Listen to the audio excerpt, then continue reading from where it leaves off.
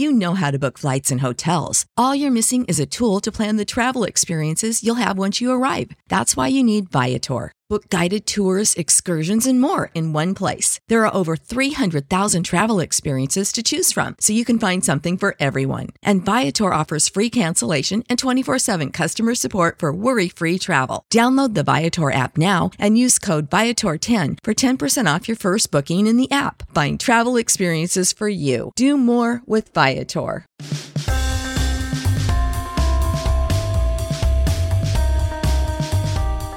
Welcome into another edition of the 5 Reasons Podcast. My name is Chris Whittingham, joined as always by Ethan Skolnick. Please do find the program on 5reasonsports.com or wherever it is you find your podcast. 5reasonsports.com also has plenty of written content there as well, covering news, some opinion pieces as well from the many contributors in the 5 Reasons Sports Network, covering all the major sports issues at the moment.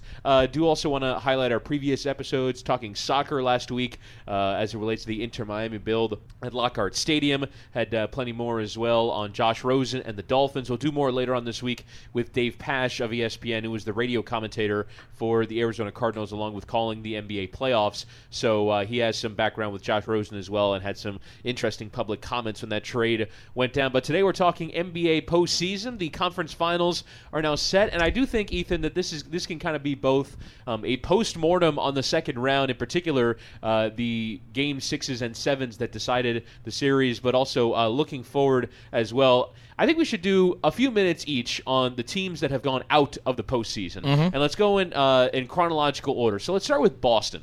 So Boston goes out in 5 games. You thought for a moment that Boston could eventually win that series. You felt good after Game 1, but Milwaukee eventually sweeps them away. And I just find fascinating, one, that they lost both games at home, 2, that they got absolutely wiped off the floor in Game 5, and now, and we'll get to this with Philly as well, but the whole build of the thing looks like it's on a totally unstable foundation. What is Boston like going forward now? And if Kyrie Irving goes, then do they really have anything to show for all the years of building that they've done? Well, that's the problem. And, the reason that I picked them is I thought they had the talent to come together kind of like that 06 Heat team did, where the pieces don't fit during the regular season, but they do during the postseason. But they just never fit, and I think part of that is because the Heat had someone of the will of Dwayne Wade at the top, and Boston, who was all in, and Boston had somebody like Kyrie Irving who had a foot and a half out the door. And so I think it became impossible for them to pull it together. And I know Brad Stevens, who I think has proven to be a better coach of average players than of great players or even very good players. Brad Stevens admitted he didn't do a very good job this year. It just never came together. Now, it was not easy. You're trying to bring Kyrie back, and obviously he was a fulcrum, but you're also trying to bring Gordon Hayward back, and he was just not a very good basketball player for most of the season. And then kind of came on and then fell apart again in the postseason. You had 3 young players, one of which, Rozier, regressed badly.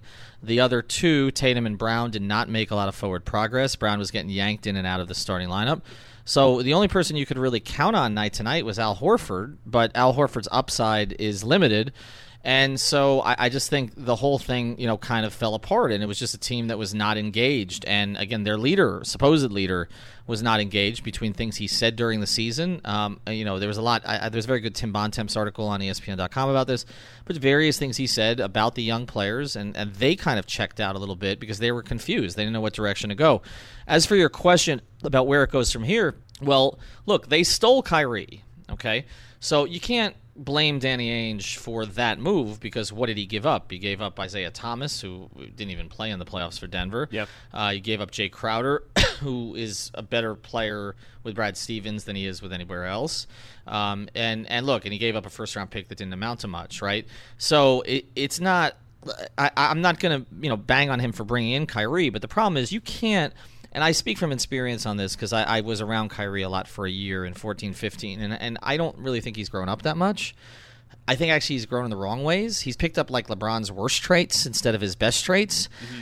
And so he could never be your lead, right? And I think part of what Ainge was trying to do was bring in Gordon Hayward so eventually he could kind of be a temporary lead until they got an Anthony Davis. But Gordon Hayward got hurt, and that's not his fault either. So I'm not going to pin all of this on Ainge, but this is the problem with hoarding assets and not just going for it when you go for it. And because Anthony Davis, I believe, can be a fulcrum in a way that Kyrie Irving cannot, but I don't see Anthony Davis going there because I think if Kyrie's leaving, Tatum and Brown not making progress, David Griffin, David Griffin and Kyrie had an interesting relationship too. Kyrie's not going to New Orleans, but David Griffin's now in New Orleans. He's not going to be swindled the way that maybe Dell Demps was going to be swindled. We've had David on the podcast. David's pretty sharp. So I think Boston is, I would say they're better off than the Heat.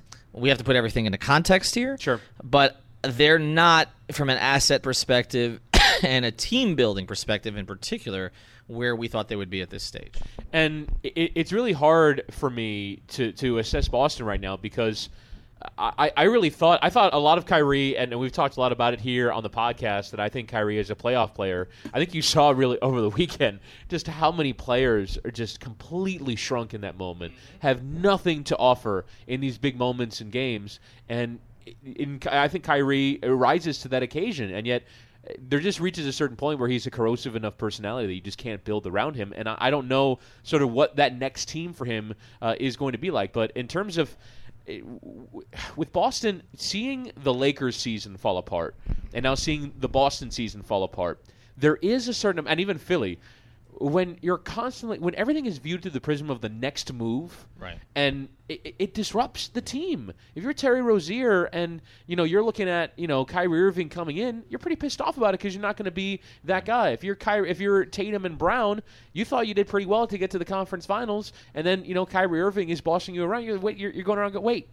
Who am I listening to? And then if you're Tatum, you're also thinking, wait, am I the fulcrum of this Anthony Davis trade? And does Boston even really want me, or do they want Anthony Davis? And then with the Lakers, when LeBron tries to trade the whole team for Anthony Davis, then the rest of the team responds in kind, and it's like, well, how did you think that was going to work? Right. And so I do think the interpersonal dynamics play a big role with Boston. But let's move on to the next team. So the next team that went out in chronological order was Houston. And what a story that is. For me, I'm not going to be too hard on them. Obviously, we talked a lot about them being the best contender in the West to beat Golden State, and I still maintain that they were. I think Portland's probably going to get handled pretty easily. We'll get to that as we preview the series later. But for me, Houston, the story is they're a team that were exceptionally well put together, exceptionally well handled in terms of analytically and what their approach was going to be to beat Golden State. They put everything together. It's just hard to beat Golden State 4 out of 7 times. And I do think the one kind of black mark against that is that obviously they lose to that team without Kevin Durant, but at home. But and not being able to get over the top. But if you're kind of a defining team of a generation, as Golden State are, there are going to be a lot of victims along the way, and Houston has just been a victim of, I think maybe in other eras, they are a champion, and they are a team that is that high of quality. You're just running up against one of the greatest teams of all time. I'm not going to ding Houston to the degree that others are just because of that fact. It is such high-level competition to beat that team 4 out of 7 times, and I don't think it's that much of an indictment of a team if you can't do that. Yeah, I agree. And like you said, I mean, his NBA history is littered with almost champions. Whether it's the Reggie Miller Pacers or the Patrick Ewing Knicks, mostly done for the most part by Michael Jordan's Bulls, or Karl Malone and John Stockton. You can argue the late 90s Heat are that too, just by virtue of, they were 1 seeds at times in the Eastern Conference. Right. The only difference with them is that there was an intermediary team that got to them before the Bulls, except for 1 season. The others, a team that was lower seeded than them, the Knicks beat them 3 times. But then you look at the Lakers, the Shaq Lakers. There's a bunch of teams in there because you look at that great Blazers team loaded with talent that couldn't get past them. Okay, you look at and that kind of happened to the Blazers team previous too. The Drexler Porter teams, a couple of Blazers teams. The Sacramento team is a great example of that.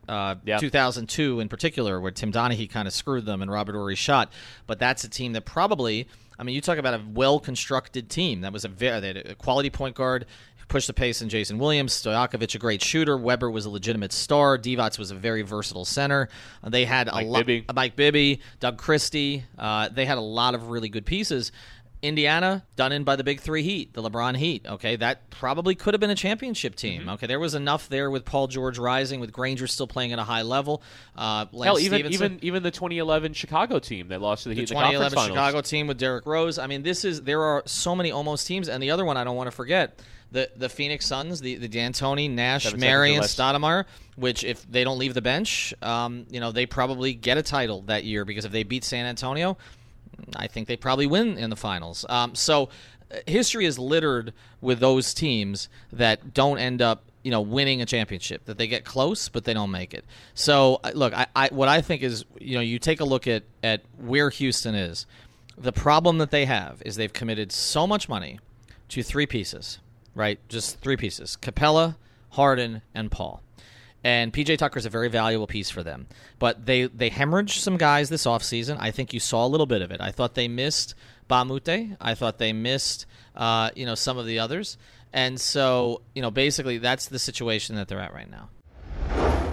We'll get back to today's episode of the 5 Reasons Podcast in a second, but first I want to tell you about one of our great sponsors, and that is Doral Toyota. Doral Toyota, where you can find all your favorite Toyota models, whether you're looking for a new, used, or certified pre-owned vehicle. Doral Toyota is located at 9775 Northwest 12th Street, just a few blocks from International and Dolphin Malls. I've been there before. It is a fantastic location. Experience the Doral difference, which means 4 years complimentary maintenance and roadside assistance on all new vehicles. In-house financing is available for credit-related issues. If you mention 5 Reasons when you call 305-680-1129 or come in the dealership, you will work with a dedicated manager, not a salesman. Unlike other dealers, Doral Toyota prides itself on an honest and transparent buying process. That's Doral Toyota, DoralToyota.com, or stop in at 9775 Northwest 12th Street. Vamos, let's go, Doral Toyota. Yeah, and I understand the point you're making about Houston's foundation, because two of those three guys, I think Chris Paul, you saw an obvious drop-off start to happen in the series, just in terms of raw numbers. I mean, he still has the old man, veteran guile that he's always been known for. And then Capella's a surprising one, because he was the player that, I mean, we were talking about Bam Adebayo's future. You're going, well, if he's Capella and he's able to defend like that, he's able to finish like that, and do the things that Clint Capella does in a vacuum, that it would work well. But it didn't in the series. And for Capella to have dropped off too after giving him that contract, you're right. I mean, that foundation doesn't look great. In terms of the Harden thing, he'll probably still have a decent case at the MVP. Maybe Giannis will get it, but does the consistent playoff shortcomings do anything for Harden for you? Because I know generally most NBA purists and fans aren't really a fan of his game or watching him aesthetically, but do these failures mean anything to you in terms of Harden? It's tough on this, because they are so dependent on him, and they're so dependent on him for an entire season. He's not a guy who takes a lot of time off. And I'm not a huge James Harden fan from a style standpoint, or even a personality standpoint. But it's tough, when someone is that much the focal point, and then you're expecting him to carry you game after game after game against teams that can scheme for you. It's hard for me to bang on him too much. Mm-hmm. With that being said, I think there's a legitimate chance that he will be the best player of his generation to not win a championship. And I was trying to make a list of some of these guys. Russ Westbrook is certainly one of them. Sure. And when I say win a championship, I'm not saying Gary Payton at the end of his career joining the Heat. I'm saying as a focal point, as one of the two best players on a team. And if you look at the best players in the NBA right now, Kawhi is one. Giannis, it's too early to judge. Sure. Curry is one. Durant is one. LeBron obviously has one. To me, it's Harden and Anthony Davis. Those are the two. Yeah. And if Anthony Davis doesn't get somewhere else, right. and then I would throw Westbrook in there. I would. And, Russ has been to the finals as a player at that time who was better than James Harden. But there's just not a whole lot of those guys. Paul George can be in there. I think Paul George, he's kind of on the fringe of it. I'm trying to think who else was in those debates this season. What's interesting is there are certain guys that elevate during postseasons into superstar status, and then they start to get beat on because they haven't won a title. So, here's a good example. You never would have thought of Dame Lillard as somebody who you'd be like, when is he going to win something significant? But once he gets to the conference finals, And if he doesn't show out on this stage, then it's going to be, okay, when is Dame Lillard going to get to the finals? Came dangerously close in that Game 7. We'll get to that. Yep. Let's just go ahead and get into it now. In the Game 7 where it was dreadful. Yeah, he was bad. And C.J. McCollum bails him out. Yep. Now, dreadful in the sense of not making shots, right? I mean, if you're getting to the right spaces and you're not taking bad shots, then that's one thing, versus not making them. But C.J. McCollum bails him out, and I think you saw in Denver just of what they're short of. They're short of that one perimeter piece that they can put with Jokic and Murray and that great core of guys that they have. They have Millsap on a team option for $30 million for next season. I think he's lost a lot. Right. He's not the player he was. And so, maybe he can get like a 2-year for $30 million, but not quite. $30 million is a lot to pay a player like Millsap.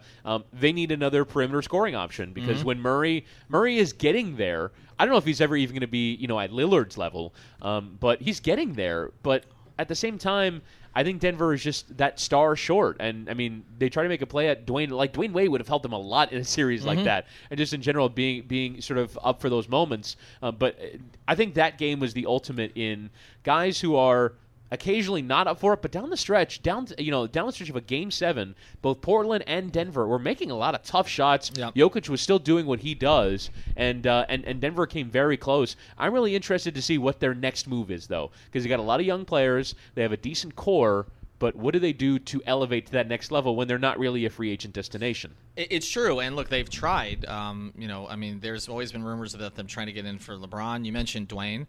I do think, if I'm Anthony Davis, right, why would I want to go play for the Lakers other than the marquee of it? Like, if you want to win, if that's what it's about. Right. Which it's not.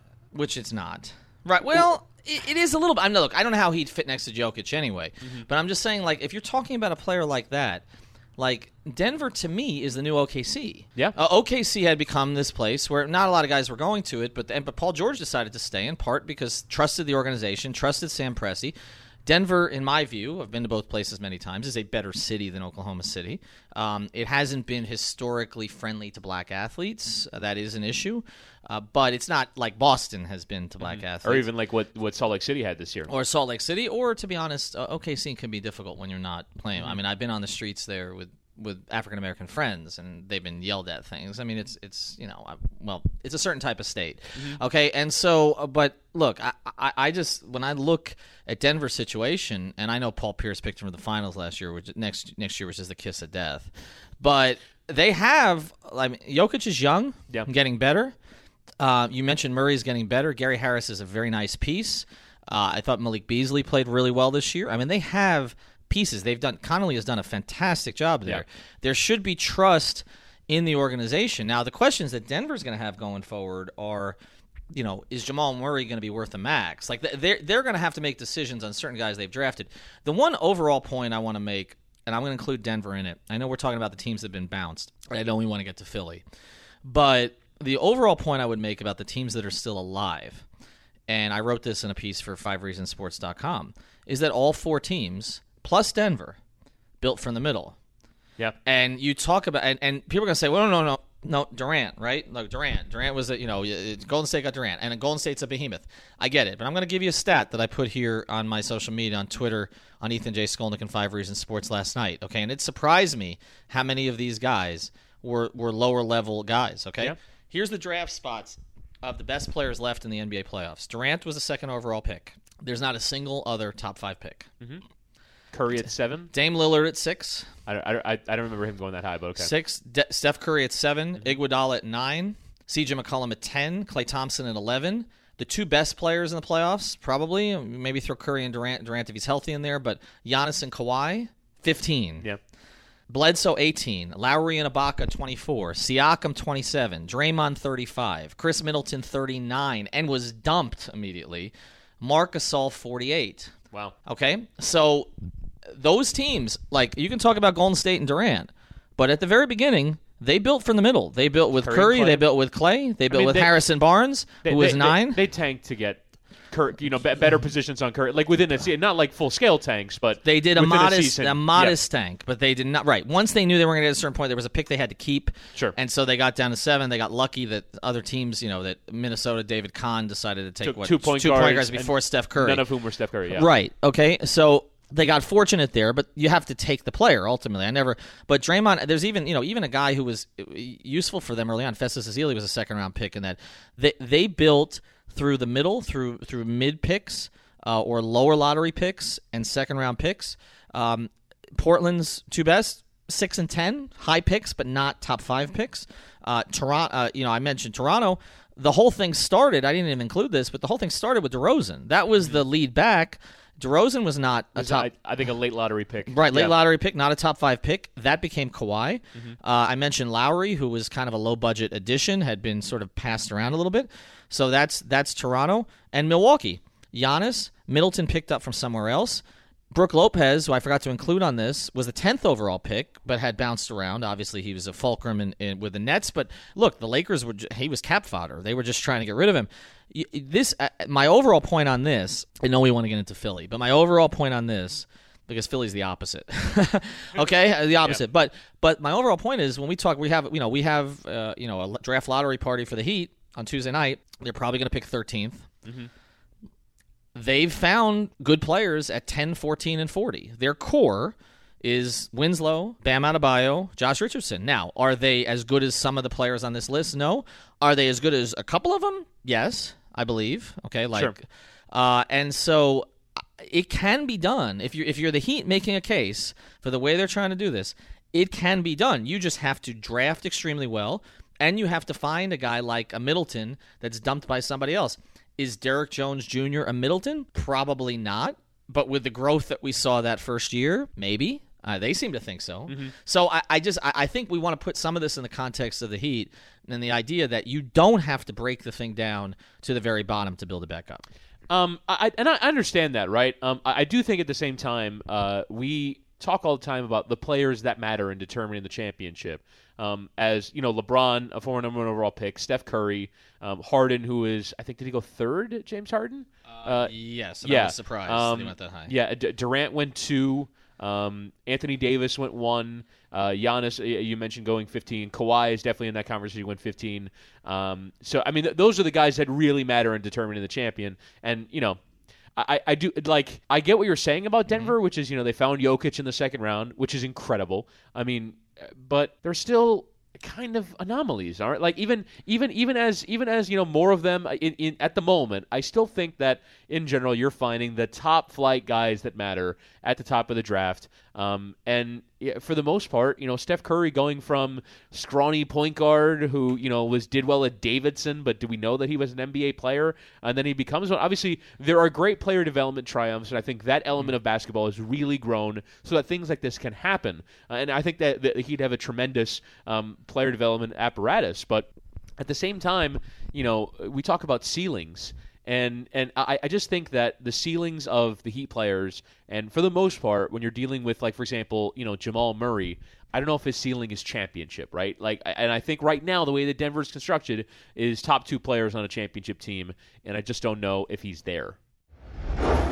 We'll get back to today's episode in a second, but first I want to tell you about one of our new sponsors here in the 5 Reasons Sports Network, and that is the attorneys at Seltzer Mayberg. Find them at onecalllegal.com. That's ONE, calllegal.com, or actually call 855-5000-LAW, LAW. They handle cases including but not limited to car accidents, slip and falls, and any personal injury matters. Additionally, if you mention 5 Reasons, they will handle your traffic ticket for $44.99 with a new 15,000 square foot office opening on I-95 in North Miami. They will handle cases all over South Florida. Call now with 24/7 service for a free consultation. OneCallLegal.com or 855-5000-LAW. The attorneys at Seltzer Mayberg, a proud sponsor of the 5 Reasons Sports Network.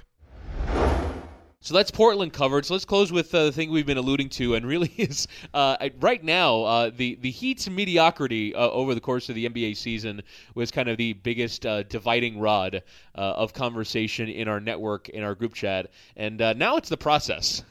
Our guys are divided, obviously, particularly the Heat beat guys that have railed against it for a while are against it, but Philly has gone out second straight year in the second round, this time on just as unfortunate of a way for a game to end as possible. But at the same time, I think they're going to fire their coach. because Philly in the final 4 minutes yesterday was an atrocity. Joel Embiid is trying to play 45 minutes when we just know Joel Embiid can't do that. They couldn't really figure out a way to get him any minutes, either with a reserve center or with a small at center lineup that worked.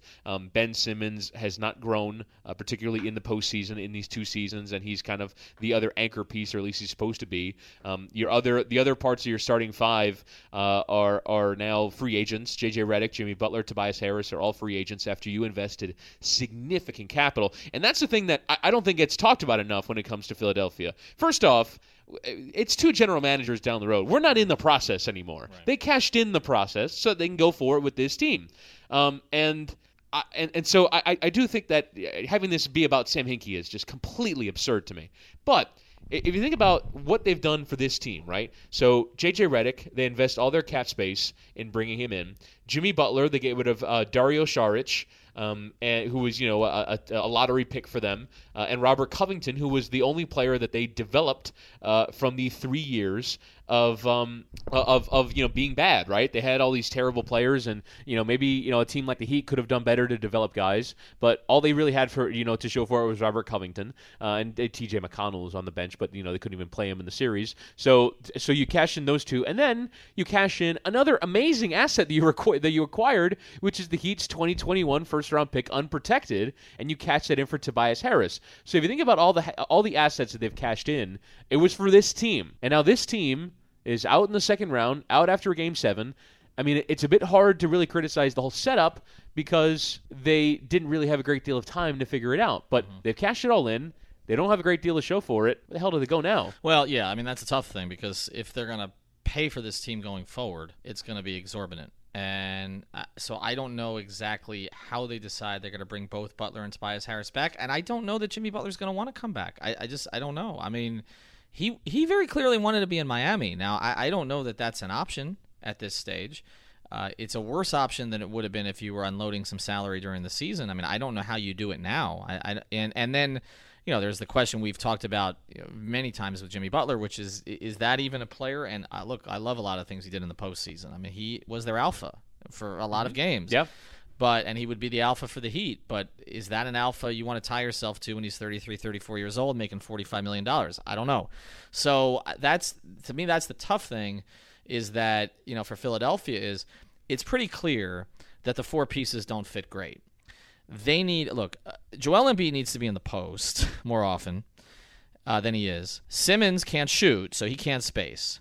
Jimmy Butler is not a plus 3-point shooter, so he can't space. Tobias Harris can space, but he tends to fade to the background a little bit unless he's on a team like the Clippers where they needed him to be a primary scorer. So what do you do with that? Could they do a sign and trade? Could they try to get pieces that fit a little bit better? Do they bring back J.J. Redick? Because if they bring back J.J. Redick, who I think is essential to a lot of what they do because he does provide that spacing, they can't build out their bench. I also think, and it was clear, I tweeted it last night. Look, Brett Brown probably was going to get fired anyway, but he got fired in the last 2 minutes last night. Yeah, that was appalling. It was appalling. But it was basically 3 shot clock violations in a row. But I don't know what he can do. I mean, look, Brett Brown was there for the process, right? But it is different. He's a teacher. He comes from the Spurs system. It is different coaching elite players or players with egos than it is coaching what Philadelphia was thrown out there the first 2 years and getting the excuse of, well, he's a really good teacher. Maybe he's going to develop like you look at a Robert Covington, right? They developed, like the Heat have developed players, they developed Robert Covington into an asset that they were able to trade to get Jimmy Butler, even on a pretty decent contract, a player that Minnesota still wanted. Partially because he's a perfect Tibbs player because he's the kind of player who can run in the ground. But like Brett Brown could do that, okay, coming out of the San Antonio system. But what we have not seen him do is be able to get big egos to work on the same page. And it's what we talk about with Eric Spoelstra all the time during the Big Three era. Like, what's harder, what Eric's tried to do lately or what Eric tried to do during the Big Three era? I would argue, most people would not, I would argue the Big Three era was harder. People would say you had LeBron. Yeah, but you had LeBron, and you had Dwayne, and you had Bosh, and you had to split the shots. I know a lot of people don't agree with that. But it's also organizational backing, right? And Philly, I think their ownership has done a terrible job, really, caving to the pressure of what their initial plan was. But this year, not really backing Brett Brown in the press, or it's like we'll decide after the year. There's some reporting about if it's not the finals, then he's out. I do think Eric Spoelstra, without the backing of Pat Riley, who could have very easily asserted his ego and asserted, his pedigree and said, okay, I'll coach the team. Like, he could have undermined Eric Spoelstra a million different ways that would not have allowed him to make the decisions that he had to make. It takes organizations to make those kinds of tough decisions. And you also have to say, Elton Brand, as much as, okay, you don't fault him for going for Tobias Harris, put him in a pretty terrible spot trading for one guy in November, another guy in February. You can't build a team in 2 months when you know that some of those guys are going to get injured. They had like 10 regular season games together. It was an impossible coaching job. At the same time, figure out a system that gets you a shot within 30 feet, of the rim in a key moment, even as Toronto was defending incredibly. And give credit to them. Their defense in the final 3 minutes was insane. But yeah, I mean, there's a lot there. And again, another tumultuous offseason. Denver's kind of got the easiest one. They have the most difficult jump to make, which is going from really good to championship. I mean, it's the hardest thing to do in basketball. You know how to book flights and hotels. All you're missing is a tool to plan the travel experiences you'll have once you arrive. That's why you need Viator. Book guided tours, excursions, and more in one place. There are over 300,000 travel experiences to choose from, so you can find something for everyone. And Viator offers free cancellation and 24/7 customer support for worry-free travel. Download the Viator app now and use code Viator10 for 10% off your first booking in the app. Find travel experiences for you. Do more with Viator. And maybe that jump gets made for them by Kevin Durant going to another team. Because if Kevin Durant goes to another team, they continue to get better. Maybe the level that they're at is good enough, but right now it's not. At the same time with Philly, I just don't know what their offseason is that gets this done. Who do you think of these four teams is best positioned to go forward now? I mean, it's tough. I would say Denver because I think from a cap perspective, they're best positioned, and their best players are young and don't seem to have big egos. And I think that makes it a little bit easier to build. But they feel a little Indiana-ish to me. They feel a little like there's going to be a cap on this. Unless Jokic becomes a top 5 player in the league. And the problem with him... He's not far away now. He's not far on one end. But defense, I think he's kind of big James Harden in that respect, where it's good enough, right? I mean, he knows what to do. I mean, he's never going to be quick. He's never going to be able to switch out on Dame Lillard. But, I mean, Denver got on with him in this series without him being really destroyed. Right. So I think he's not far away. The question is, what is that second player for me? I mean, I don't think it's Jamal Murray, as much as I think he's grown and as a success story for development and drafting through the middle, which is what we talked about earlier. He's as good as it gets on that respect. But does he have the ceiling to where, he's handling the ball in the biggest possession of the game in a Game 7? We saw that in the Game 7. He wasn't good. And that was at home, right? I mean, they had every situation that you'd want to win that series. They created this bracket for themselves. And Jamal Murray couldn't deliver. So that for me is difficulty. Is it's not a free agent city. Maybe they have to make a trade, but I mean, we've talked a lot in this podcast about the perils of trades.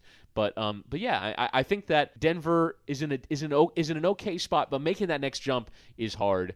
Houston is hard because of the superstar thing and the fact that three of they're basically committed from a cap standpoint to two guys who might not be worth it, and Paul especially as he gets that much older. And then so the other two are Philly and Boston. As much as we talked about it being up in the air with Boston, at least they have the young players. At least they have the ability to, even if Kyrie goes, they can make a trade. But are there young players? So if I was just to say, and let's take out some of the personality stuff here, but let's just say you have Tatum, Smart, Brown, Rozier. Yep. You've got Simmons and Embiid. Yeah. I'd still rather have Simmons and Embiid.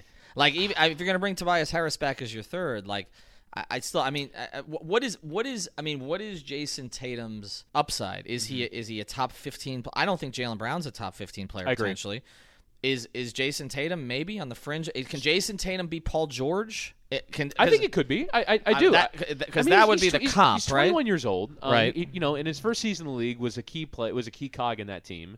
And we also understand that it's not a static situation. They have 3 first-round picks this year. They're probably going to try and do something with that. They're probably going to go and try and get Anthony Davis. And if you have Anthony Davis and you can hang on to Jason Tatum, I think I think they have enough going forward. Their salary, their cap sheet isn't a catastrophe, other than Hayward. I mean, Hayward, they've got, I think 2 more years left of that. And then I think Horford, there were some concerns about that Horford contract being too big when they signed it. It hasn't been. He's been perfectly good for it. So he's been fine in the way Bosh would have been fine for the Heat. Correct.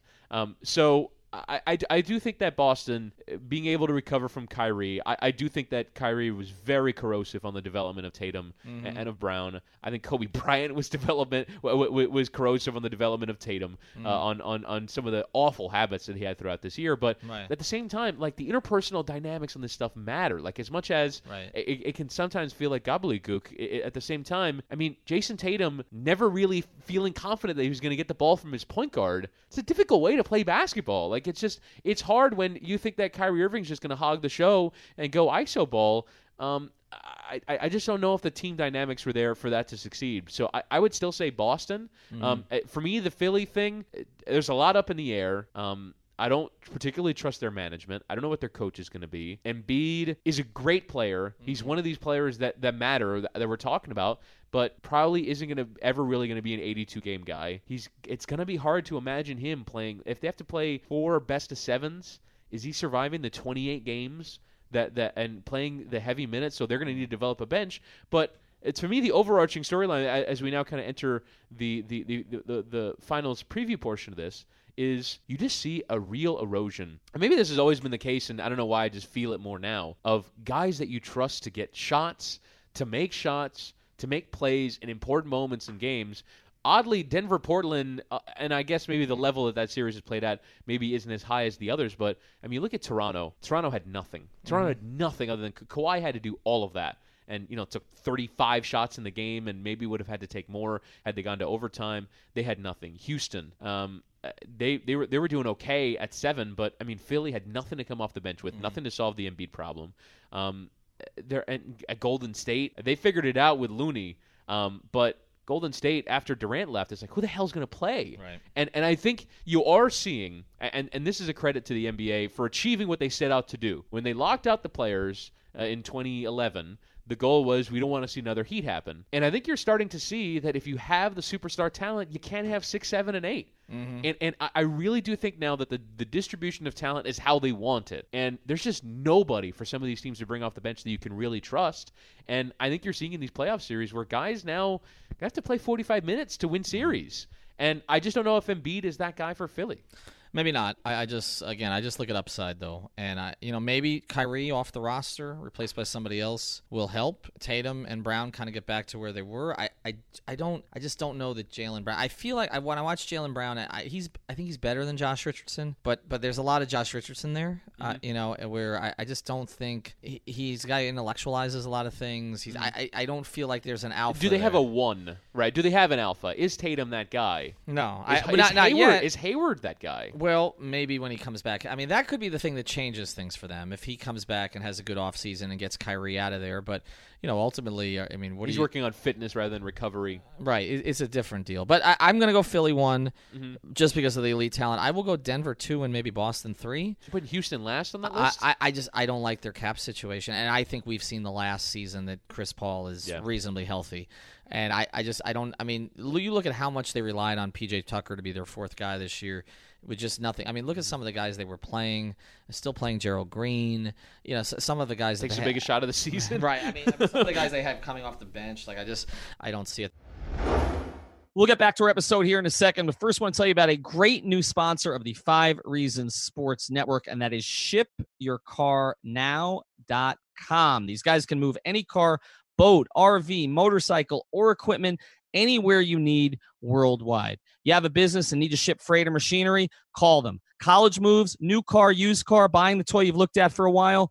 Call them. These guys can ship it all, so give them a call. Here's the number, 1-800-264-4644. That's 1-800-264-4644, or visit shipyourcarnow.com/5 reasons. Also, make sure to mention 5 reasons on the phone. I wish they'd had this when I was going to college. This would have been great for me. I needed to get my car down from Baltimore to Florida. I ended up taking the auto train. You don't want to take the auto train. Ship your car, fly. No job too big or too small. Ship Your Car Now moves it all. We plan to break our streak, and in a huge, huge way. If you're not familiar with 5 Reasons Sports Watch Parties, we are 0. We're awful. So we're having a watch party for the NBA lottery. The Heat have the 13th best odds to move into the top 4 and the 13th best odds to get the number 1 overall pick. The only failure is if the team in 14th, which I believe is Sacramento, ends up jumping Miami, and Miami moves down from 13 to 14, which really incrementally isn't that big. So this is kind of only good things can happen watch party. If we move down to 14, we will definitely be blamed for that. Whereas if we succeed, we succeed in the most spectacular fashion, a 4.8% chance to finish in the top 4. If we pull that off, our fortunes will change. So here's where we're doing it. It's going to be in Dade County. Tap 42, familiar with Tap 42, great beer. We're going to have some free appetizers there. The shop's at Midtown, 3252 Northeast 1st Avenue. All right, so come watch Zion to the Heat. Wow, this is happening. You're calling it. Zion to the Heat. And then Pat Riley's going to be a genius all over again. See you Tuesday night, the 14th, Tap 42, Midtown Miami. Let's pivot to the two conference finals now. And to me, the West is a very simple equation here. If you don't have Durant, which it doesn't appear according to Ramona Shelburne, it's a no for Game 1 and unlikely for Game 2. Which probably means it's a little bit deeper than that. Then if you don't have Durant, then to me, this series is tilted back closer to even. And I think so. I think with Golden State, let's just look at what Golden State is playing right now. And you talk about teams that don't have anything on their bench. If Lillard and McCollum outplay Curry and Thompson, which is very possible because Clay is extremely inconsistent. Sure. I mean, if you were to say to me right now, Lillard's been inconsistent, okay? Curry's been inconsistent. Which is we should get to the argument we had on Friday night as he's going supernova in that series. But yeah, I mean, I understand what you're saying. I just don't. I trust C.J. McCollum more than Klay Thompson right now. I'll say, and that may be recency bias, but Klay Thompson has gone through some patches this year for sure that have been bad, and he'll blow up. He had a really good last game, but he'll blow up in one game. But like some of his other games are not great. But let's look at the front court. I mean, okay, so you have Draymond, but you're not relying on Draymond as a primary scorer. You have Iguodala, who's played at a high level, but this is a weird series for Iguodala. Will they put Iguodala on Lillard and McCollum at times? Probably. But you're asking Andre to do a lot. I mean, at this stage of his career, how many games he's played, the burden that they've put on him, which they were not supposed to put on him. But go to the rest of the rosters. Portland has more sort of serviceable role players to me, than Golden State has. Where I disagree with you there is they've been able to get away with playing Kanter and Collins and Myers Leonard and guys that I just, in this series, I mean, when Looney is on the floor, you can probably play those guys, but they're still being put in pick and rolls. And I think you saw at the end of that Houston game in particular, Golden State got back to that bread and butter of what they've been doing for 4 years, which is Steph Draymond pick and roll. If you trap Steph, then he's going to pass the ball to Draymond, and Draymond knows what to do 4v3 against an opponent. And they just killed them. They absolutely killed Houston down the stretch of that game with, the iconic play of their last 4 or 5 years of basketball. And I just don't know what Portland's response is to that. Because you can't be switching Kanter onto Curry. You can't be switching Myers Leonard onto Curry. I just think from a defensive standpoint, Golden State, if Curry delivers in this series, which we had a funny argument, so I finally had enough. I love Steph Curry. In 2014-15, when they were on the way to winning that championship, I was an early adopter. They play my kind of style of basketball. I mean, when I was really falling in love with basketball, I loved the 7 seconds or less Suns. I mean, arguably more than the Heat, and I was a Heat fan at the time. It was like the 7 seconds or less was happening as they were winning 15 games. But I loved Phoenix. There was one game where like Goran Dragic killed it off the bench against San Antonio. In a bench game where they kept their bench squad out there. It was like Lou Amundsen and Barbosa and Dragic. But I love that style of play. So I love Curry. And I was legitimately trying to argue in 2016 when he's winning unanimous MVP, and people are still saying that, well, clearly LeBron's better. I mean, we're giving Curry this MVP, but still LeBron is better. I was trying to make the argument Curry can still be the best player in the world, despite not having the physical gifts that LeBron does. The physicality, I just don't think it's that important, and yet you just see time and again there are times where Steph Curry fails because some players, LeBron, Durant, use their physicality, use their size to impose on the game.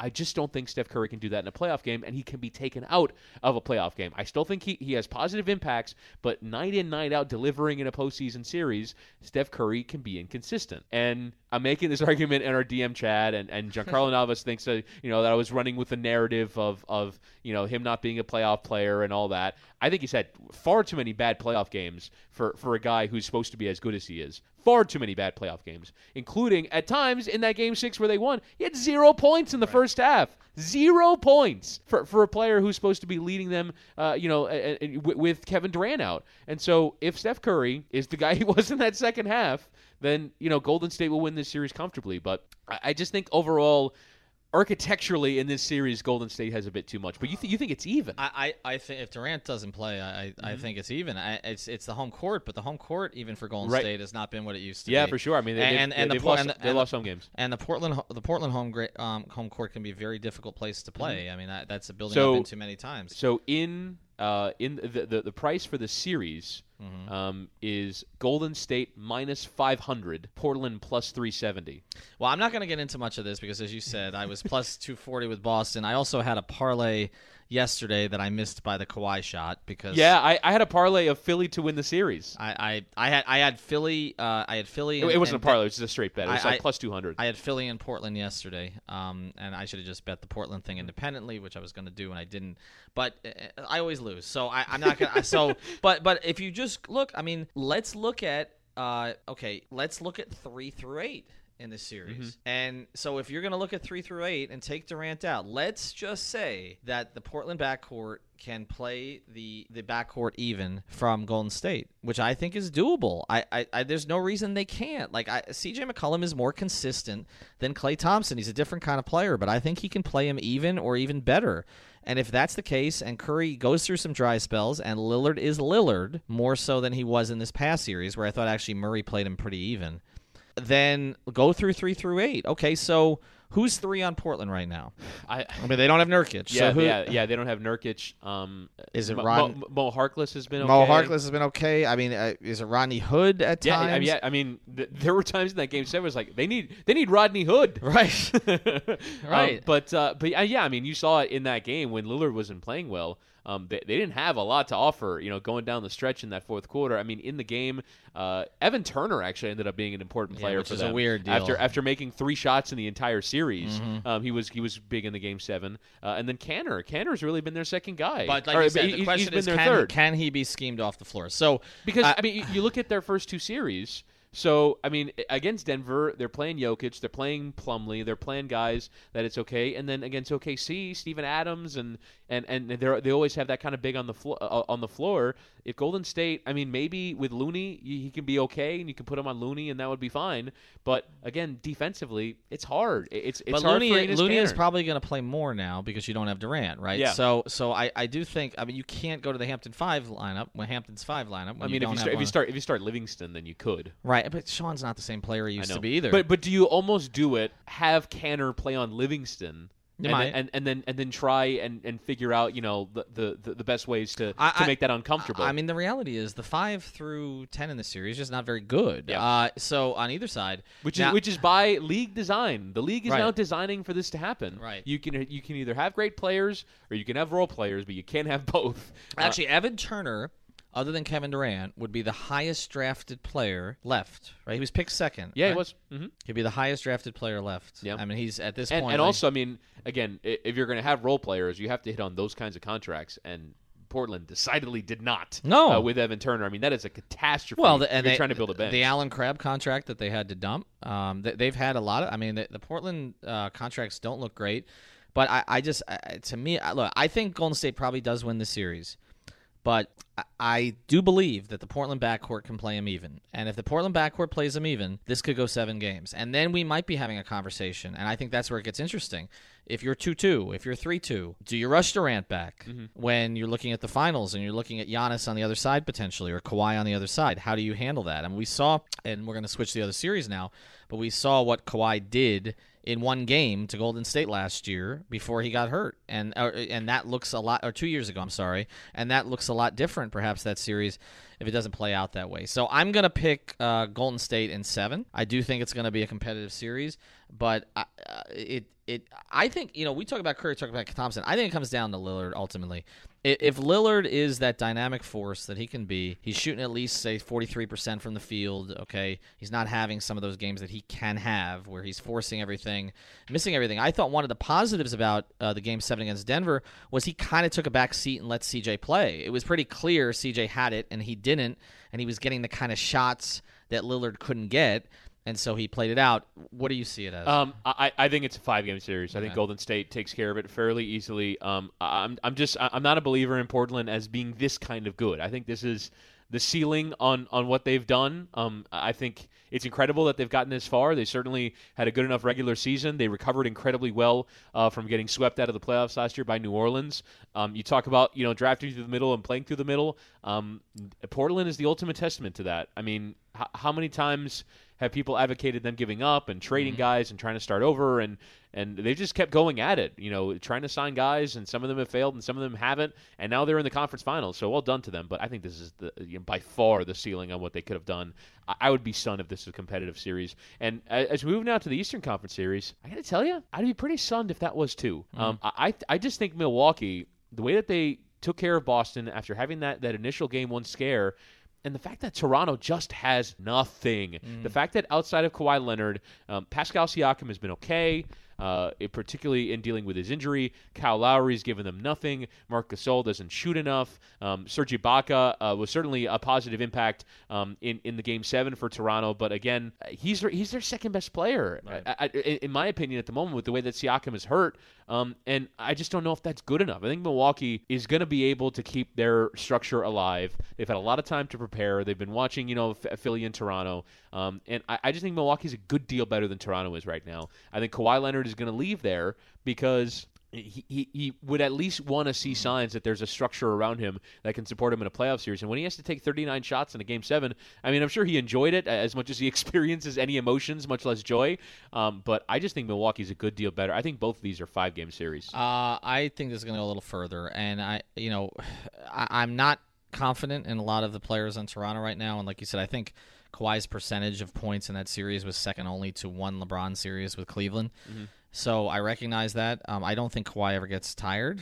So I don't. He's a robot. I mean, but he did also rest a bunch of games because he doesn't trust this injury that he has. Right. Well, I don't know where he is with the injury. He didn't look hurt last night. I just no. I mean, like just the psychological of he's been treated with kid gloves all year, right? And now we're going way in the opposite direction, where he's basically got to play every minute for them to win the game. And take every shot and defend every major, major opposing player in this series. I mean, there are going to be times where in the big moments they're throwing him on Giannis. That's a lot to ask of one player. Oh, well, he's bionic though.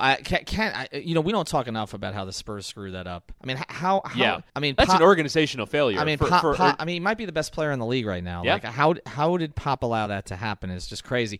Can Lowry outplay Bledsoe? Can you trust Kyle Lowry? No. At this point, no. He did nothing in that series. I mean, he has a 14-point game. It's like, Kyle Lowry, breakthrough performance. It's like he's got nothing. He's got nothing. Kyle Lowry, apologist. I am surprised with Milwaukee. I look at them and I just the sum. They are more than the sum of their parts. Bud has proven something here in this past series. I do think that Nick Nurse has impressed me too. He's done some good things. He's taken took Philadelphia out of their schemes. He's impressed me about how much he's aged in this series. He has. I mean, my God, he looks spent by the end of that game yesterday. He looks like Obama in the second year of his presidency. But I think Milwaukee wins the series. But I think we're looking at 2 7-game series. I really do. I think that it's Kawhi, to me, as long as he's on the floor, is too good on both ends.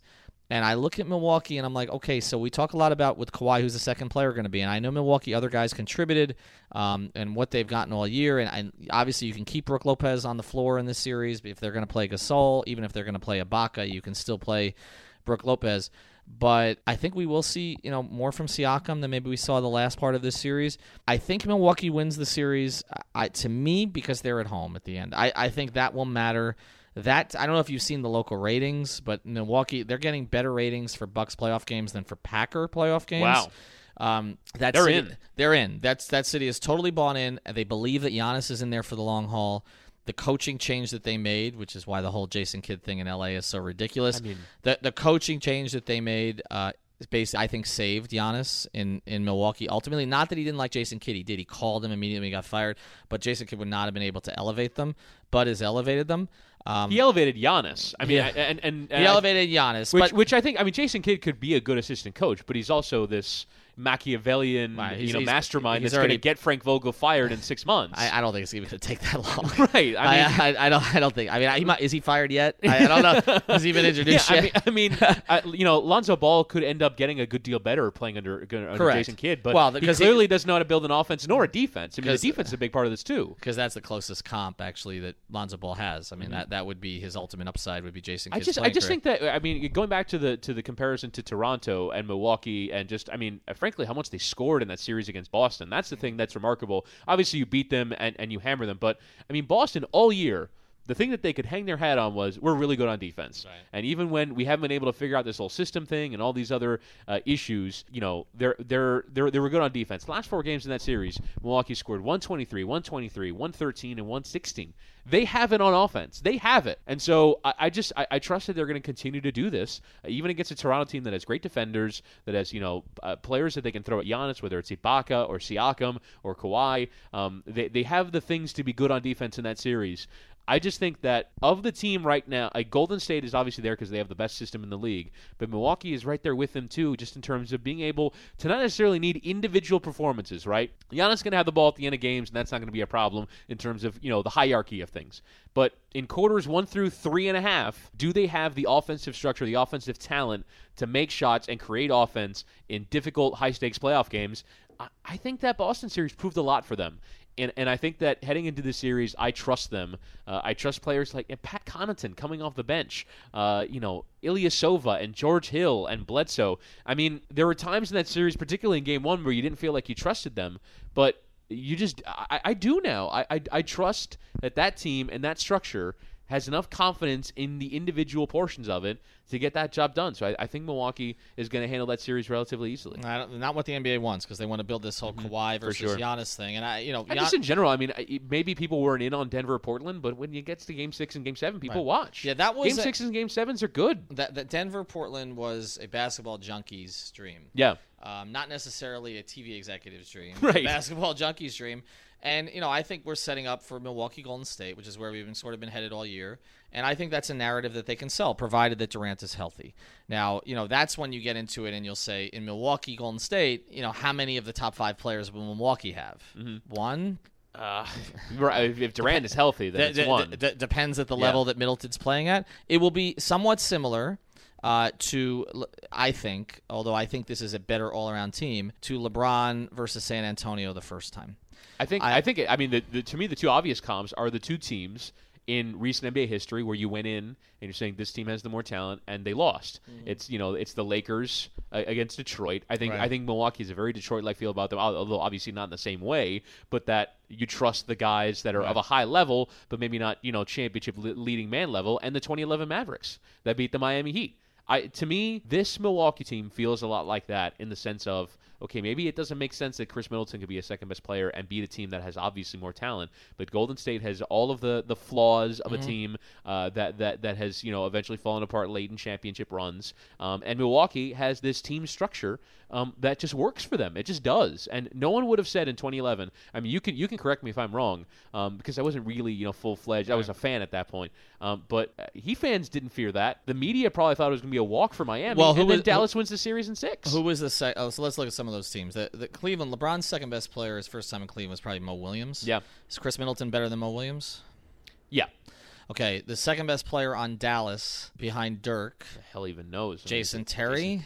I mean, that's impossible. I mean, Josh Howard in 2006. But, yeah. But in 2011, Jason Terry, old Jason Kidd, old Sean Marion. Yeah. I mean, I'm gonna have to pull up their JJ Barea. Right. Well, in the Heat series, it might have been him, but in terms of points per game, it was Terry. Yeah, he averaged 17.5 a game in the postseason. Right. Then it was Marion at 12. Kidd at 9, Barea at 9, Tyson Chandler at 8. I mean, I'd probably put Tyson Chandler up there. He was still kind of peak Tyson Chandler, particularly from a defensive standpoint. But, I mean, again, that's not – I mean, Pages, in terms of minutes, in that postseason. Peja Stojakovic was 7th. Deshaun Stevenson was 8th. I mean, that's not a championship-winning team. No. And yet they had the right combination, and they were fair winners over Miami. But in that is series. LeBron, and we'll close with this. Yeah. I mean, is Giannis Yeah. going to pull a LeBron? No, it's more like, is Curry, Durant, Clay going to pull a LeBron? Oh, I'm sorry. In that series, right? Right. So, Correct. Right. So it would have to take that kind of performance, but we've seen it already in these playoffs. Right. I mean, losing twice at home to the Clippers when they have giant leads in those games too. Mm-hmm. The vulnerabilities are there. And I think Milwaukee is a team and a structure good enough to beat them. So I think that Milwaukee it's a really compelling series. Obviously, before any of this stuff begins, we'll have the NBA lottery, which we'll have a watch party for at Tap 42. And I'm really looking forward to more of the finals and these conference finals. I would hope that these series go long, but I don't think that they will. But I think Milwaukee is up for it. I think they're up for the rest of this postseason just by virtue of what they've built. Like, I think other teams have wilted as, players have just kind of been lopped off. Can't play him. And Milwaukee has figured it out. Again and again in their first 2 rounds in this regular season, they figured it out. I think they're going to go all the way and really challenge Golden State in these finals. I want to live in a world where the NBA has to figure out how to promote the Milwaukee Bucks as the NBA champions. Oh, it's going to be amazing. I can't wait. At a Greek star, but we'll see how that goes. As we mentioned, watch party Tuesday night, Tap 42. This is the one in Midtown, Miami. We'll be out there around 7 o'clock. The actual lottery is around 8:30. We've got a private room. We've got some free appetizers. We should have a lot of fun. We'll talk to you then.